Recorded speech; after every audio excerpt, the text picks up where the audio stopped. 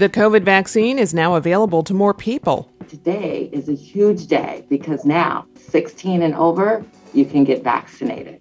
I'm Jade Hindman with Maureen Cavanaugh. This is KPBS Midday Edition.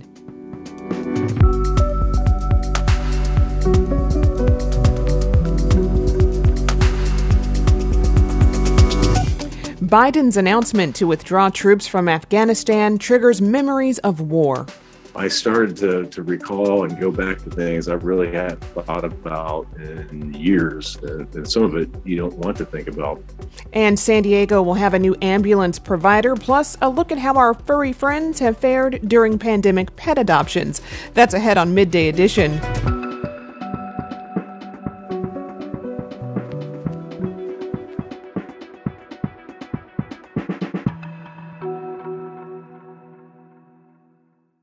Donations come in many forms: a sustaining membership, a one-time gift, even that extra vehicle you no longer need. Learn more about the advantages of donating a vehicle. Here's how. Go to kpbs.careasy.org or call 877-KPBS-CAR. All San Diegans over the age of 16 are eligible for a COVID-19 vaccine starting today. So far, locally, more than 750,000 San Diegans are fully vaccinated. That's 28% of the county's population. As vaccines continue and more people become eligible, those numbers should continue to increase while infections decrease. Joining me to discuss this milestone in the pandemic is Dr. Gail Knight, the Chief Medical Officer at Rady's Children's Hospital and co-chair of San Diego County's COVID-19 Vaccine Clinical Advisory Group. Dr. Knight, welcome. Thank you for having me here. So what do you see as the significance of this milestone in the fight against COVID-19 in San Diego County? It's huge. I get daily reports of hospitalizations, information about what's going on in our county, and the impact that the vaccines have made is unbelievable. Prior to the middle of December, we were still steadily going up in San Diego with hospitalizations and deaths. And within several weeks of vaccines starting to roll out, which were healthcare workers at first, we started to see it turn right around. And it looks just like a mountain. And so right now we're almost at the base of the mountain. We are still not out of the woods yet, but the dramatic rise that we saw in the fall and early winter, and we're seeing just as a dramatic fall in the number of people getting sick since starting the vaccination. So no question all that it's working.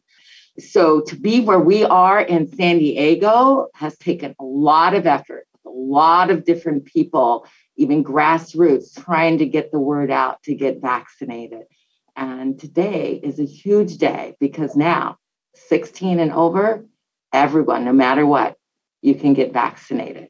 And now that all of those 16 and older are eligible for a vaccine, do you expect it to be harder to get an appointment? We have certainly over the last few weeks, there have been times where we've had vaccine shortages, as everybody knows. But the state, the government is really focusing on getting us more and more vaccine. So I actually don't know if it's going to be any harder, but it has taken effort for a lot of people to be able to get appointments. And I think that that's certainly going to continue, but there are appointments that are out there. And yes, it takes a lot of work. So we have to focus, we as healthcare systems, certainly here at Rady, and our vaccine committee want to focus on trying to get to those people that don't have as easy access to computers or smartphones or ways to navigate the system, trying to reach out to them to say, hey, this is where you can go to get vaccinated. This is who you can reach out to. Right. And just this week, the state had a vaccine shortfall, forcing the closure of the Del Mar Vaccine Superstation. Has vaccine supply increased enough to support the number of people in the county that are now eligible? Well, I would say that if everyone showed up today, the answer would be no. But over this course of time, it won't happen over the next week or the next couple of weeks. But I fully expect that we're going to have enough vaccine to get everyone vaccinated that wants to have a vaccine. And that may take over the next month or two, several months, but we're going to get there.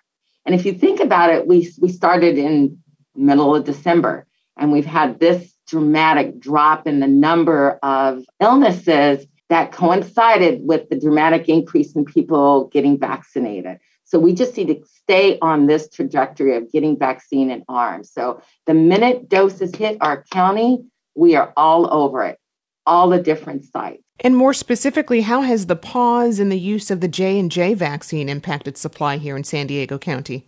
Interesting enough, we did not have a significant, large thousands and thousands of doses compared to Pfizer and Moderna. We really have had quite a lot more Pfizer, Moderna. So it did have an impact, but not as much as some other areas, I would say. A poll conducted by 10 News and the San Diego Union Tribune found that fewer people say they'll get the vaccine following reports of blood clots in 6 women who had recently received the J&J vaccine. Are you concerned about the impact this news will have on the goal of achieving herd immunity? We still have Pfizer and Moderna, which we've been, as you know, vaccinating since the middle of December. And I think that's where we have to focus. And we have to let people know, look how many people we have been vaccinating with Pfizer, Moderna. We have a pause on this third vaccine, but we still have the other 2 that have been very impactful. And that's what we need to be putting in people's arms until more information comes out about the J&J. But you are absolutely right about people that are already hesitant. They want to step back like, oh, I'm not going to get vaccinated because of what's happening with J&J. I've had those questions come to me. And I've said, yes, but remember what we started with. We still have those 2 vaccines out here. On Friday, Pfizer requested to expand its emergency use authorization to kids between 12 and 15. And this news comes as many schools in the county are reopening in person for the first time in a year. What role do you see vaccinating this age group having on keeping schools open safely? Well, for one, we'll leave it up to the experts to decide about the emergency use for that Pfizer. As you know, Pfizer goes down to 16 at this point, and we certainly have to focus on that. I think in terms of schools, we've already determined that if we are washing hands, wearing masks, and doing all staying distant, that those measures are working enough for us for kids to get back in school. So I really, and certainly as a pediatric person, just want to separate the 2 and focus on what can we do to minimize the risk of illness with COVID with the measures we currently have, and then let the experts decide whether or not 12 and up can be safely administered the Pfizer vaccine. Now that more people are eligible for the vaccine and those appointments may be harder to get, what recommendations do you have for our listeners on scheduling an appointment? The most important first step is to sign up on myturn.ca.gov. That's the website and the sign up to be notified about vaccine, where it's available. And you can check on there, and you can check every day for sites that have vaccine available. And it really will take that effort, especially as we all talked about the expansion to more people. But appointments are out there. And also want to remind everybody to just get a vaccine in your arm. If it's available at that site, it is safe and it will be administered. So it doesn't matter whether it's Pfizer or Moderna at this point. Just get vaccinated. All right. I've been speaking with Dr. Gail Knight, Chief Medical Officer of Rady Children's Hospital and Chair of San Diego County's COVID-19 Vaccine Clinical Advisory Group. Dr. Knight, thank you so much for joining us. Thank you so much for having me.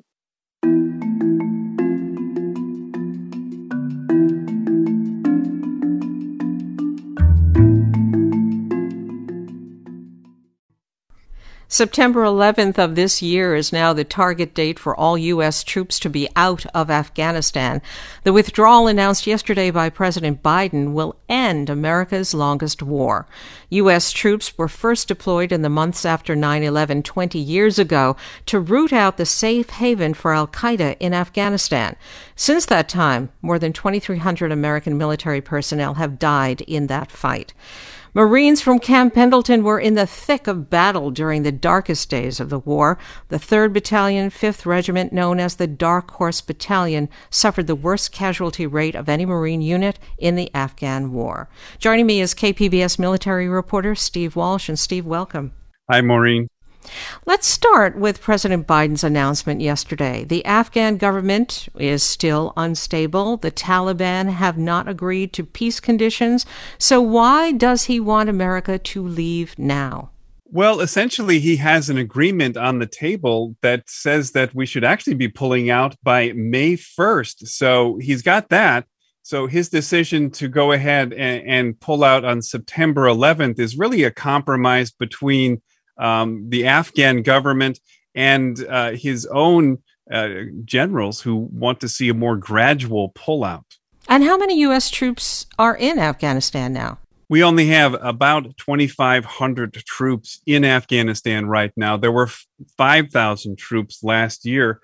So that is one of the reasons why at this point, they really have to make a decision on whether to go ahead and just end the Afghan war, considering if the Taliban decides that they don't want to observe a ceasefire, it'd be very difficult for the Americans to really counter the Taliban with only 2,500 troops in the country. And what's been the reaction to Biden's decision to withdraw the troops in September? So, you have the people who have said all along that this could lead to a resurgence of either Al-Qaeda or ISIS, combined with, with what essentially are the majority of voices in this country that say that we've been there for 20 years at this point. We haven't really moved the needle. We haven't changed, fundamentally Afghanistan in the way the country works, that it's time to just simply pull out, and that staying another couple of years really won't make much of a difference.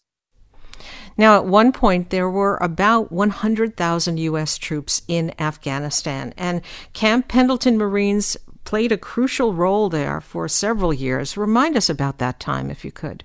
They have been there. Pendleton Marines have been there since the beginning. It's the home of the 1st Marine Division, but they have the distinction of the Dark Horse Battalion, which has had the most losses of any unit in Afghanistan in the 20-year history of that war. We had, this was back in October 2010 through April of 2011. They lost 25 Marines during Operation Enduring Freedom. They were patrolling Helmand Province. There was 184 wounded, 34 Marines at least lost one limb. The Marines had come into Helmand Province. This was a stronghold of the Taliban. The British had been there before that, but the Marines decided to take a much more aggressive approach, and they paid the price for it. Now, of course, they'll also say that they had some success there, and that life did return to normal, at least for a while. Markets started to reopen. Things started to look a little more normal in Helmand Province before those Marines pulled out. But it came at an incredibly heavy price. We spoke with Justin Campbell, a U.S. Navy Medical Services Corps officer who served 2 tours in Afghanistan, reflecting on the announcement. I started to recall and go back to things I really hadn't thought about in years. And some of it you don't want to think about.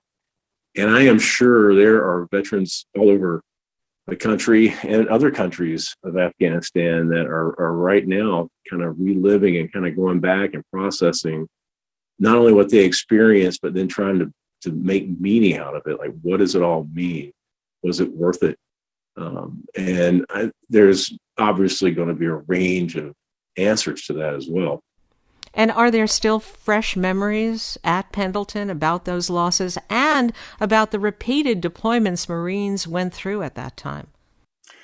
Sure. And I actually put in some calls up to Pendleton to see if we have any of those Marines or any Marines from Camp Pendleton there now among the 2,500. It wouldn't surprise me if we did.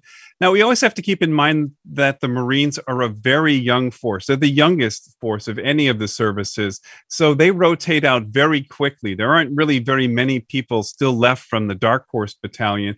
And those that are there would be officers who are really on sort of the back nine of their career. So we've seen even in the last couple of years that the Marines themselves have turned away from preparing for desert warfare in Iraq and Afghanistan, to moving more towards going back to their traditional role of working with the Navy and amphibious warfare as they prepare for what they say is great power conflicts, the potential of fighting either the Russians or the Chinese. The Pew Research Center surveyed veterans of Iraq and Afghanistan a couple of years ago and found that majorities of those veterans did not think the wars were worth fighting. Do you believe that some of that same frustration about the war exists within the ranks today? We were doing some of those surveys 10 years ago, and you were seeing the identical sort of frustration. It's a very hard war to describe. In many ways, it's much more, it's easier described than the Iraq War. Osama bin Laden was actually in Afghanistan when we attacked back in 2001. But yet it has drug on for so long, and we still have a hard time figuring out who is the enemy here. Is it Al-Qaeda? Is it ISIS? Is it the Taliban itself? It's hard to see the Taliban as being the enemy, considering we're in negotiations with them right now, and they're likely to play a role in running the country after we leave. So it's not an easy war to summarize. Indeed. I've been speaking with KPBS military reporter Steve Walsh. Steve, thank you very much. Thanks, Maureen.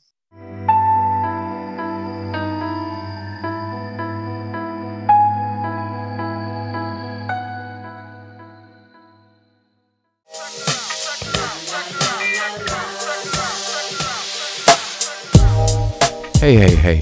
This is Parker Edison, host of the Parker Edison Project on KPBS. The cool thing about joining KPBS is you make one simple donation, and that money ripples into supporting everything else you see and hear on KPBS, including podcasts like this one you're listening to right now, making a place for fresh voices and perspectives to be heard. And that's music to my ears. Become a member today. Just go to kpbs.org, click that blue Give Now button, and donate what you can. All right? Thanks.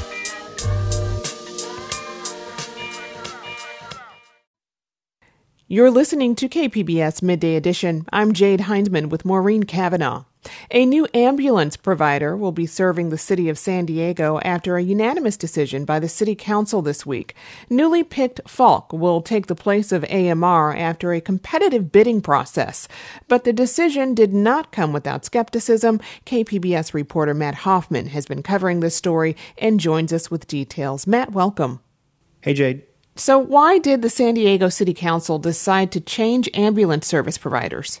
Well, each ambulance provider, they signed a contract to operate in the city. Once those contract ends, there's a competitive bidding process, and the competitive bidding process was opened up. There were, in this most recent round, 3 companies that applied for that. American Medical Response, the current service provider for the city of San Diego, was one of the people who submitted a response to that, and so was Falk. But the city chose Falk to win that RFP, and the recommendation, the city council voted unanimously to choose Falk as the new EMS provider in the city of San Diego. Now, you said you spoke to San Diego Fire Rescue Chief Colin Stowell, who said this decision has been a long time coming. Why is that? Well, Jade, we know that there's been 2 requests for proposals here for a new ambulance provider. And we know that during the first one, there were some questions raised about Falk. Now, they did get the city's recommendation. They did win that first RFP proposal, but then the city opened it up again, and Falk applied again. So did American Medical Response. And again, the city chose Falk. It's gone through this long process, well over 2 years, but Falk is the one that the city ended up going with. And Councilmember Vivian Moreno referred to the new service provider's higher level of service as opposed to other providers. What exactly does that higher level of service entail?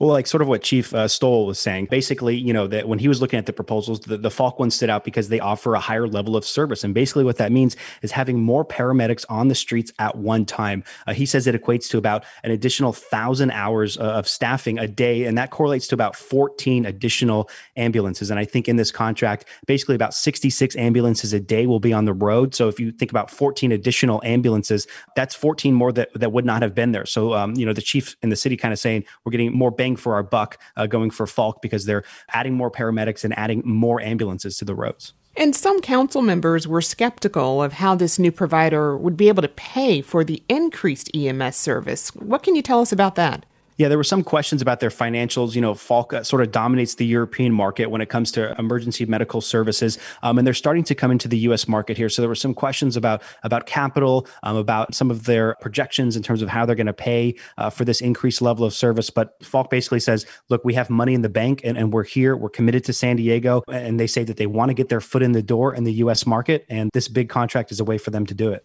And does this change in provider indicate that there will be an increase in the hiring of paramedics in San Diego? Definitely. I talked to the fire chief about this. He said that Falk is going to have a tough task ahead of them to beef up the workforce. Because keep in mind, American Medical Response, they have the contract for 6 more months. And then in that 6 months, the city says that they're already working with Falk to ramp up. So we talk about the ramp up process. AMR is still here for another 6 months running 911 calls. Falk is going to start their ramp up process over that next 6 months. So that's bringing on new ambulances. The fire chief talked about a new radio system, new gurneys, other new life-saving measures. So Falk is going to have to ramp up, but it's going to be a delicate balance because they have to make sure while they're ramping up that they're not losing any level of service. And another city council member, Marnie Van Wilpert, said that she's concerned that there aren't the proper legal tools in place to really enforce a lot of the promised changes that Falk says they're going to make. Why is that? Yes, he was kind of sort of hinting at, I think, that there is a penalty structure. There is like some sort of fine structure in place. But it seems like that if they were not following the contract, they could be paying those penalties while still avoiding keeping the staffing levels there. She was kind of hinting that this contract was put together by the former mayor of San Diego, Kevin Faulkner administration. She would just like to see more legal binding there. But the city attorney's office told her that we'd have to reopen up the whole RFP process again. But it's worth noting, though, that Chief Colin Stoll says that the penalties will increase if violations happen. And he thinks that the contract does give them the ability to enforce and mandate staffing levels on those ambulances. Now, there were a lot of people who spoke out about this decision at Tuesday's city council meeting. What were their concerns? Similar to the council members in terms of, this upgraded level of service, how are they going to pay for it? How are they going to maintain it? There was a lot of public comment, I think nearly 200 callers. A lot of people saying, hey, AMR has been here for a long time. They've been getting the job done. Why do we need to switch? Can't we just stick with them? Also worth noting too, Jade, the fire chief says under this contract, all of the current AMR employees will be offered jobs with Falk.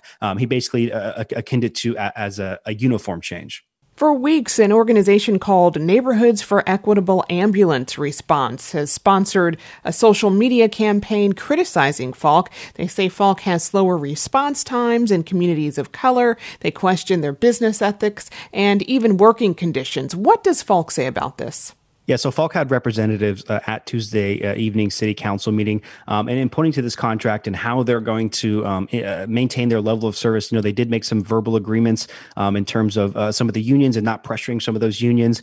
They also did say, basically, their CEO, Matt Gallagher, said, that the contract requires us to maintain staffing levels, and he says that they will stand by the CBAs, the collective bargaining agreements, to treat employees in certain ways. And he basically says that they're standing by their reputation in the European market. I've been speaking with KPBS reporter Matt Hoffman. Matt, thank you for joining us. Thanks, Jade. In the interest of disclosure, Falk is a KPBS underwriter.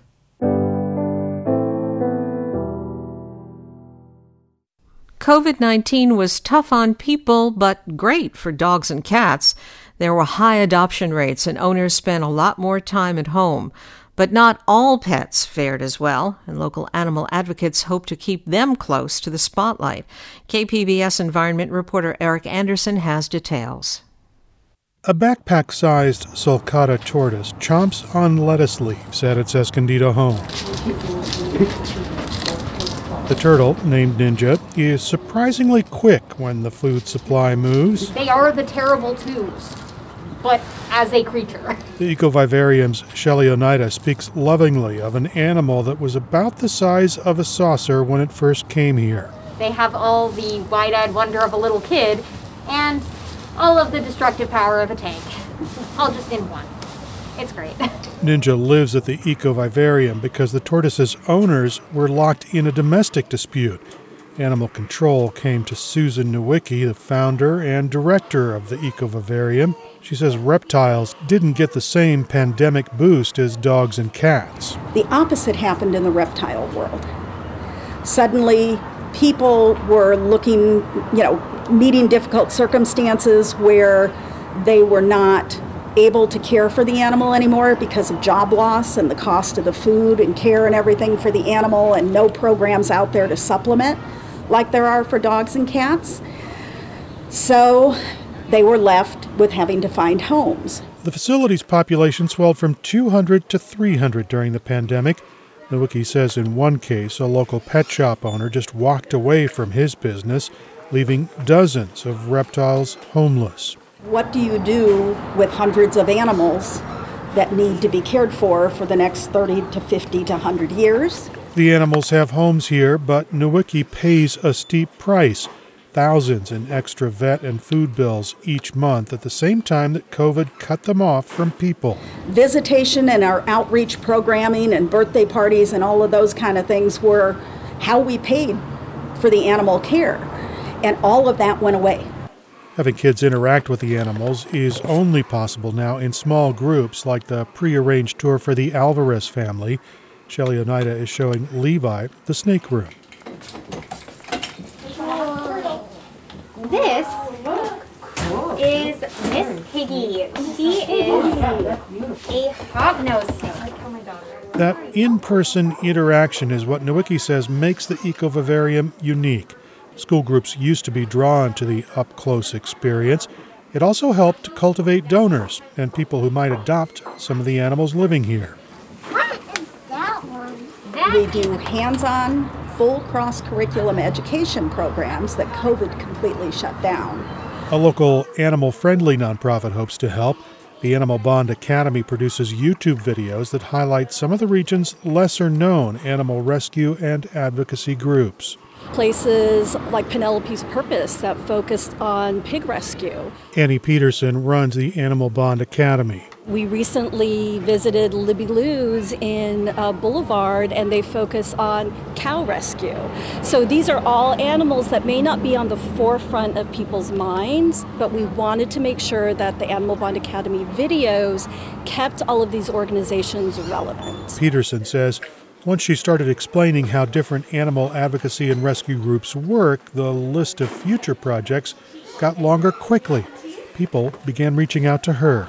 And I am still learning about new organizations, small organizations that I didn't know were in existence. Nowicki says having the Animal Bond Academy video available is crucial to helping reestablish the Ecovivarium's contact with schools and the public. They were able to see the people interacting with the animals and everything, and see the kids' eyes lighting up.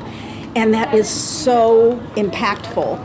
Nowicki says anything that helps her organization's connection with the public will help her rebuild once the pandemic subsides. Yeah. See, the very, very cool thing is black lights help you find scorpions. So Eric Anderson, KPBS News. And joining me is Annie Peterson, founder of Animal Bond Academy. Annie, welcome to the show. Thank you so much. Now, you create YouTube videos for small animal rescue nonprofits. What do you like to highlight in those videos? What do you want people to see? Well, I really like to highlight, of course, the animals that are in the care of all of these organizations, but also, and one of the reasons that we started Animal Bond Academy is to highlight their need for donations still, even with COVID and us not being able to do one-on-one outreach, in-person visits. It's important that people are still able to see that animals still need to be fed and lives are still being saved. And so that is the highlight of the videos that are posted. Did you start Animal Bond Academy specifically because of the COVID shutdowns? Yes, that was not a plan of mine to do YouTube videos. However, because I've worked in the animal welfare community for a couple of decades now, when COVID hit, I was very curious to find out what was going on within all of these organizations, my friends, the people I knew that already had many animals that they needed to care for, and really did rely on those in-person visits and donations in order to support their organizations. And so really quickly, we put together a plan with a couple of people who had these organizations and started doing Animal Bond Academy videos. And we were just going to do a couple of videos just to help people remain relevant during the pandemic and all of the shutdowns. However, we're a year later and we're still posting videos, and I'm finding more and more people that still need that extra boost to be able to reach out to the community. Now, in the report we just heard, you mentioned a pig rescue group and a cow rescue organization. Yeah. What other types of small animal rescue groups have you helped? Well, along with them, we, of course, have highlighted reptile groups like Ecovivarium. We've also highlighted bird rescues such as Parrot Education and Adoption Center. We have an upcoming one with Free Flight Bird Sanctuary.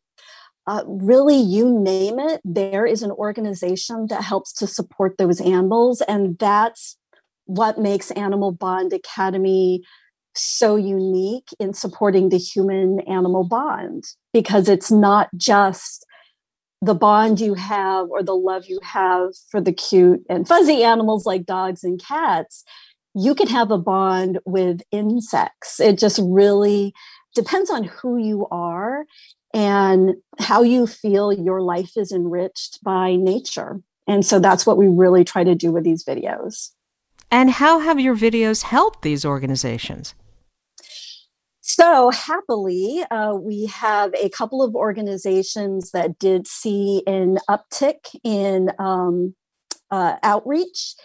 They were able to put together Zoom outreach programs. I have found that I've been assisting a couple of organizations with their IT issues and just some of the technical challenges they have in terms of posting videos, posting photos, how to communicate with the public about what they do, because these people are very busy working with animals, and they're very busy. Well, they were hoping to be very busy working with the public, but now they find that they need to do that pandemic pivot and learn how to reach out to the community virtually. So I'm helping a couple of organizations with that as well. Well, now the kids are back in school, and society is sort of opening up again. Do you see a bright future for these animal rescue groups? I do. I think that I'm actually far more aware of so many different organizations in our community, organizations that I had no idea existed. And I feel very fortunate that I'm in a position to be able to continue doing these videos, reaching out to organizations that are within San Diego County, but are pretty far out. And so by posting these videos and giving people an opportunity to access that information in a much easier way, that will encourage them to actually hopefully whet their appetite and want to go out and have those one-on-one experiences with animals instead of just through video. Do you find it easy to make these videos with all different sorts of animals? What are the challenges? It is a lot of work, but I love it. I love the animal community. I love the people in that community. It's such a great opportunity for me to be able to give back to the community. Well, I've been speaking with Annie Peterson, founder of Animal Bond Academy. Annie, thank you so much. Thank you so much, Maureen. I appreciate it.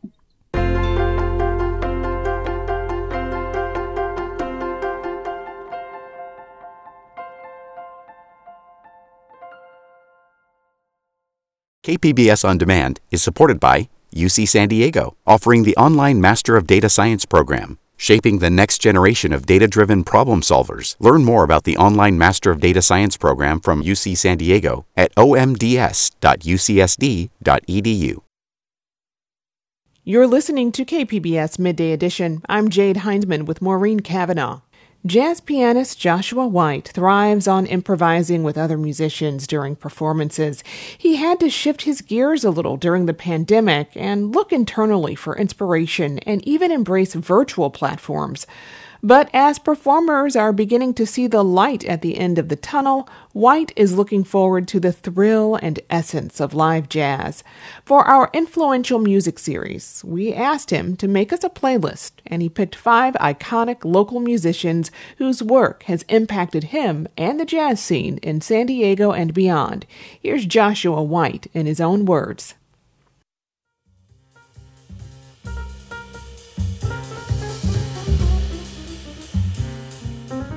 Since the pandemic began, there's been a drastic change in my practice in terms of performance, because a lot of what I did as a musician was live performance based. So not only working on my music and writing and arranging, but actually performing in front of live audiences and testing out new material and new arrangements with my fellow musicians. And thankfully, things are starting to open back up. So we're getting a chance as musicians to try out all these ideas that have been in this sort of gestation for, this past year.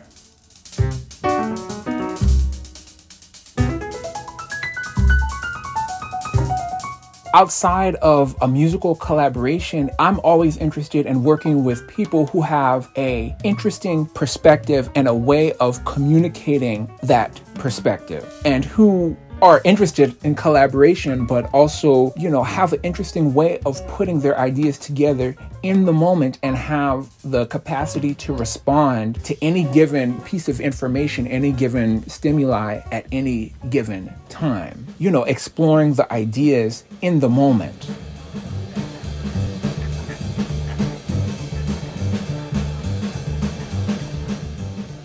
I think I met Charles McPherson back in 2003 at the inaugural year of the UCSD Jazz Camp. And just so happens at that program, I got to meet some of the greatest internationally touring artists who also live here in San Diego. And one of those individuals was the great Charles McPherson. And it was truly an honor to meet him and to hear him live in person at that formative time in my development. So in meeting Charles McPherson and learning more about him, his history and his music, I immediately went to the record store, and I would say this particular recording suddenly was the first recording that I purchased by Charles McPherson.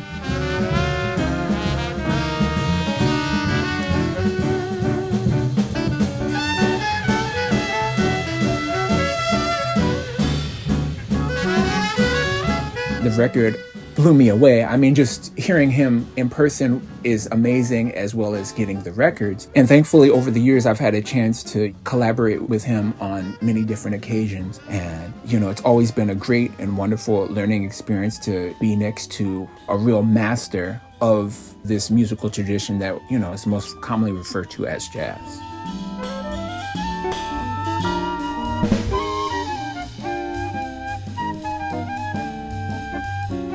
I first met Holly Hoffman at that same music program at UCSD in 2003, and I would say that our connection was through the flute because at that time I was playing the flute as well. I've also admired all of her recorded work, and thankfully I'll have the honor of working with her on April 17th. We're playing a live stream concert of her music, and she allowed me the opportunity to pick my favorite recorded material, and we will be playing that music at the live stream concert, which includes one of my favorites, Further Adventures.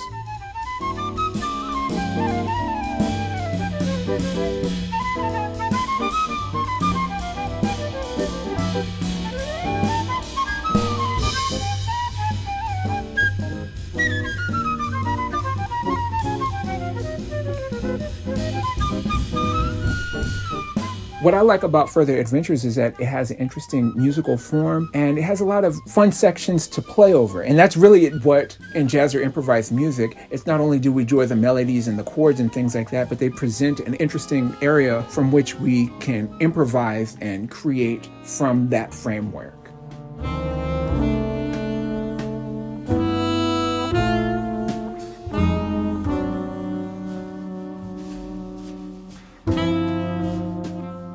I always equate working with Mark Dresser and his music and his bands as sort of my college level experience in music theory and composition, because in my personal experience, he's been one of my favorite composers, and he writes these such interesting melodies and harmonies and everything. He's been one of the musicians I would say has opened up a new world to me in terms of what I thought was possible in music and improvisation and in composition. And this particular song, Para Waltz, we've played this many, many times together.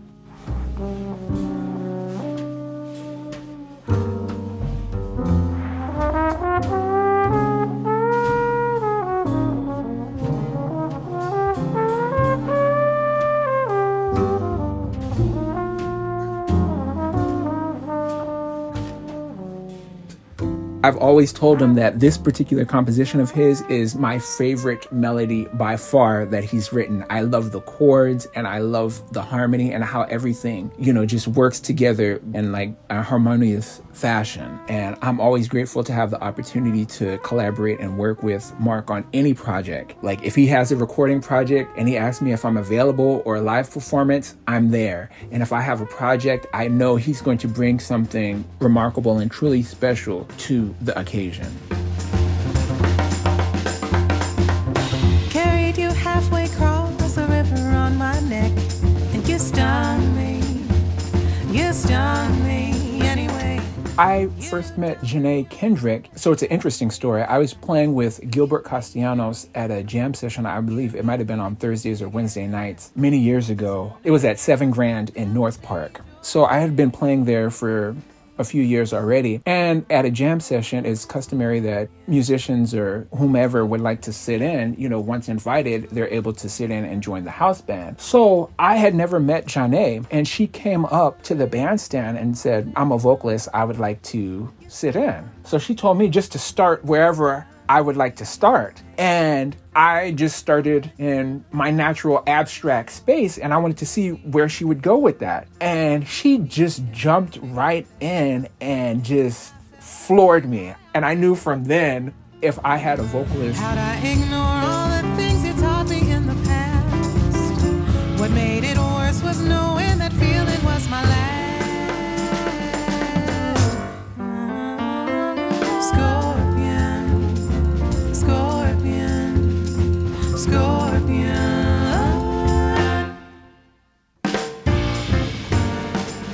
She just floors me every time that we work together, because not only is she a brilliant musician, but she's just a wonderful person, and she adds such a great energy and a great spirit to every ensemble that we're able to work together.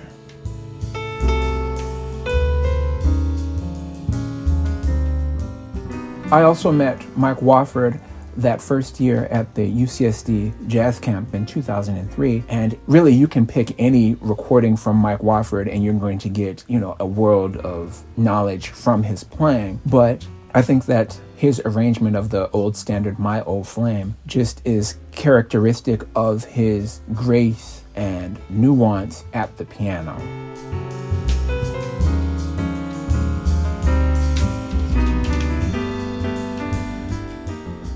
I don't know that I can see into the future in terms of where live performance is going post-pandemic with the introduction of more virtual performances, because quite honestly, I prefer just performing live as to performing virtually, because I'm open to the opportunity of both experiences, the virtual as well as the live, but I will always be in favor of the live performances and letting it just live in that moment, and then once it's gone, it's gone.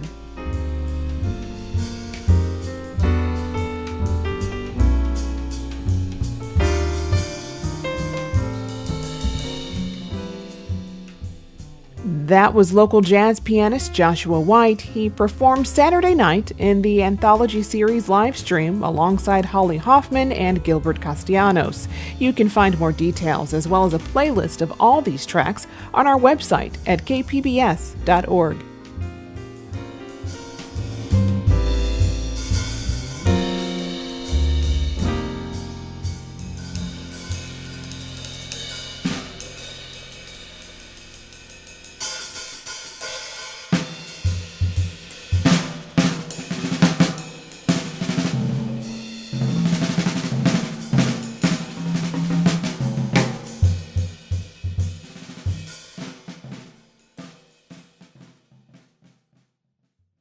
KPBS On Demand is supported by Marrokal Design and Remodeling, helping homeowners with their home remodeling needs. From ADUs to custom kitchen remodels and room additions, Marrokal Design and Remodeling designs and builds your dream home. Learn more at trustyourhometous.com.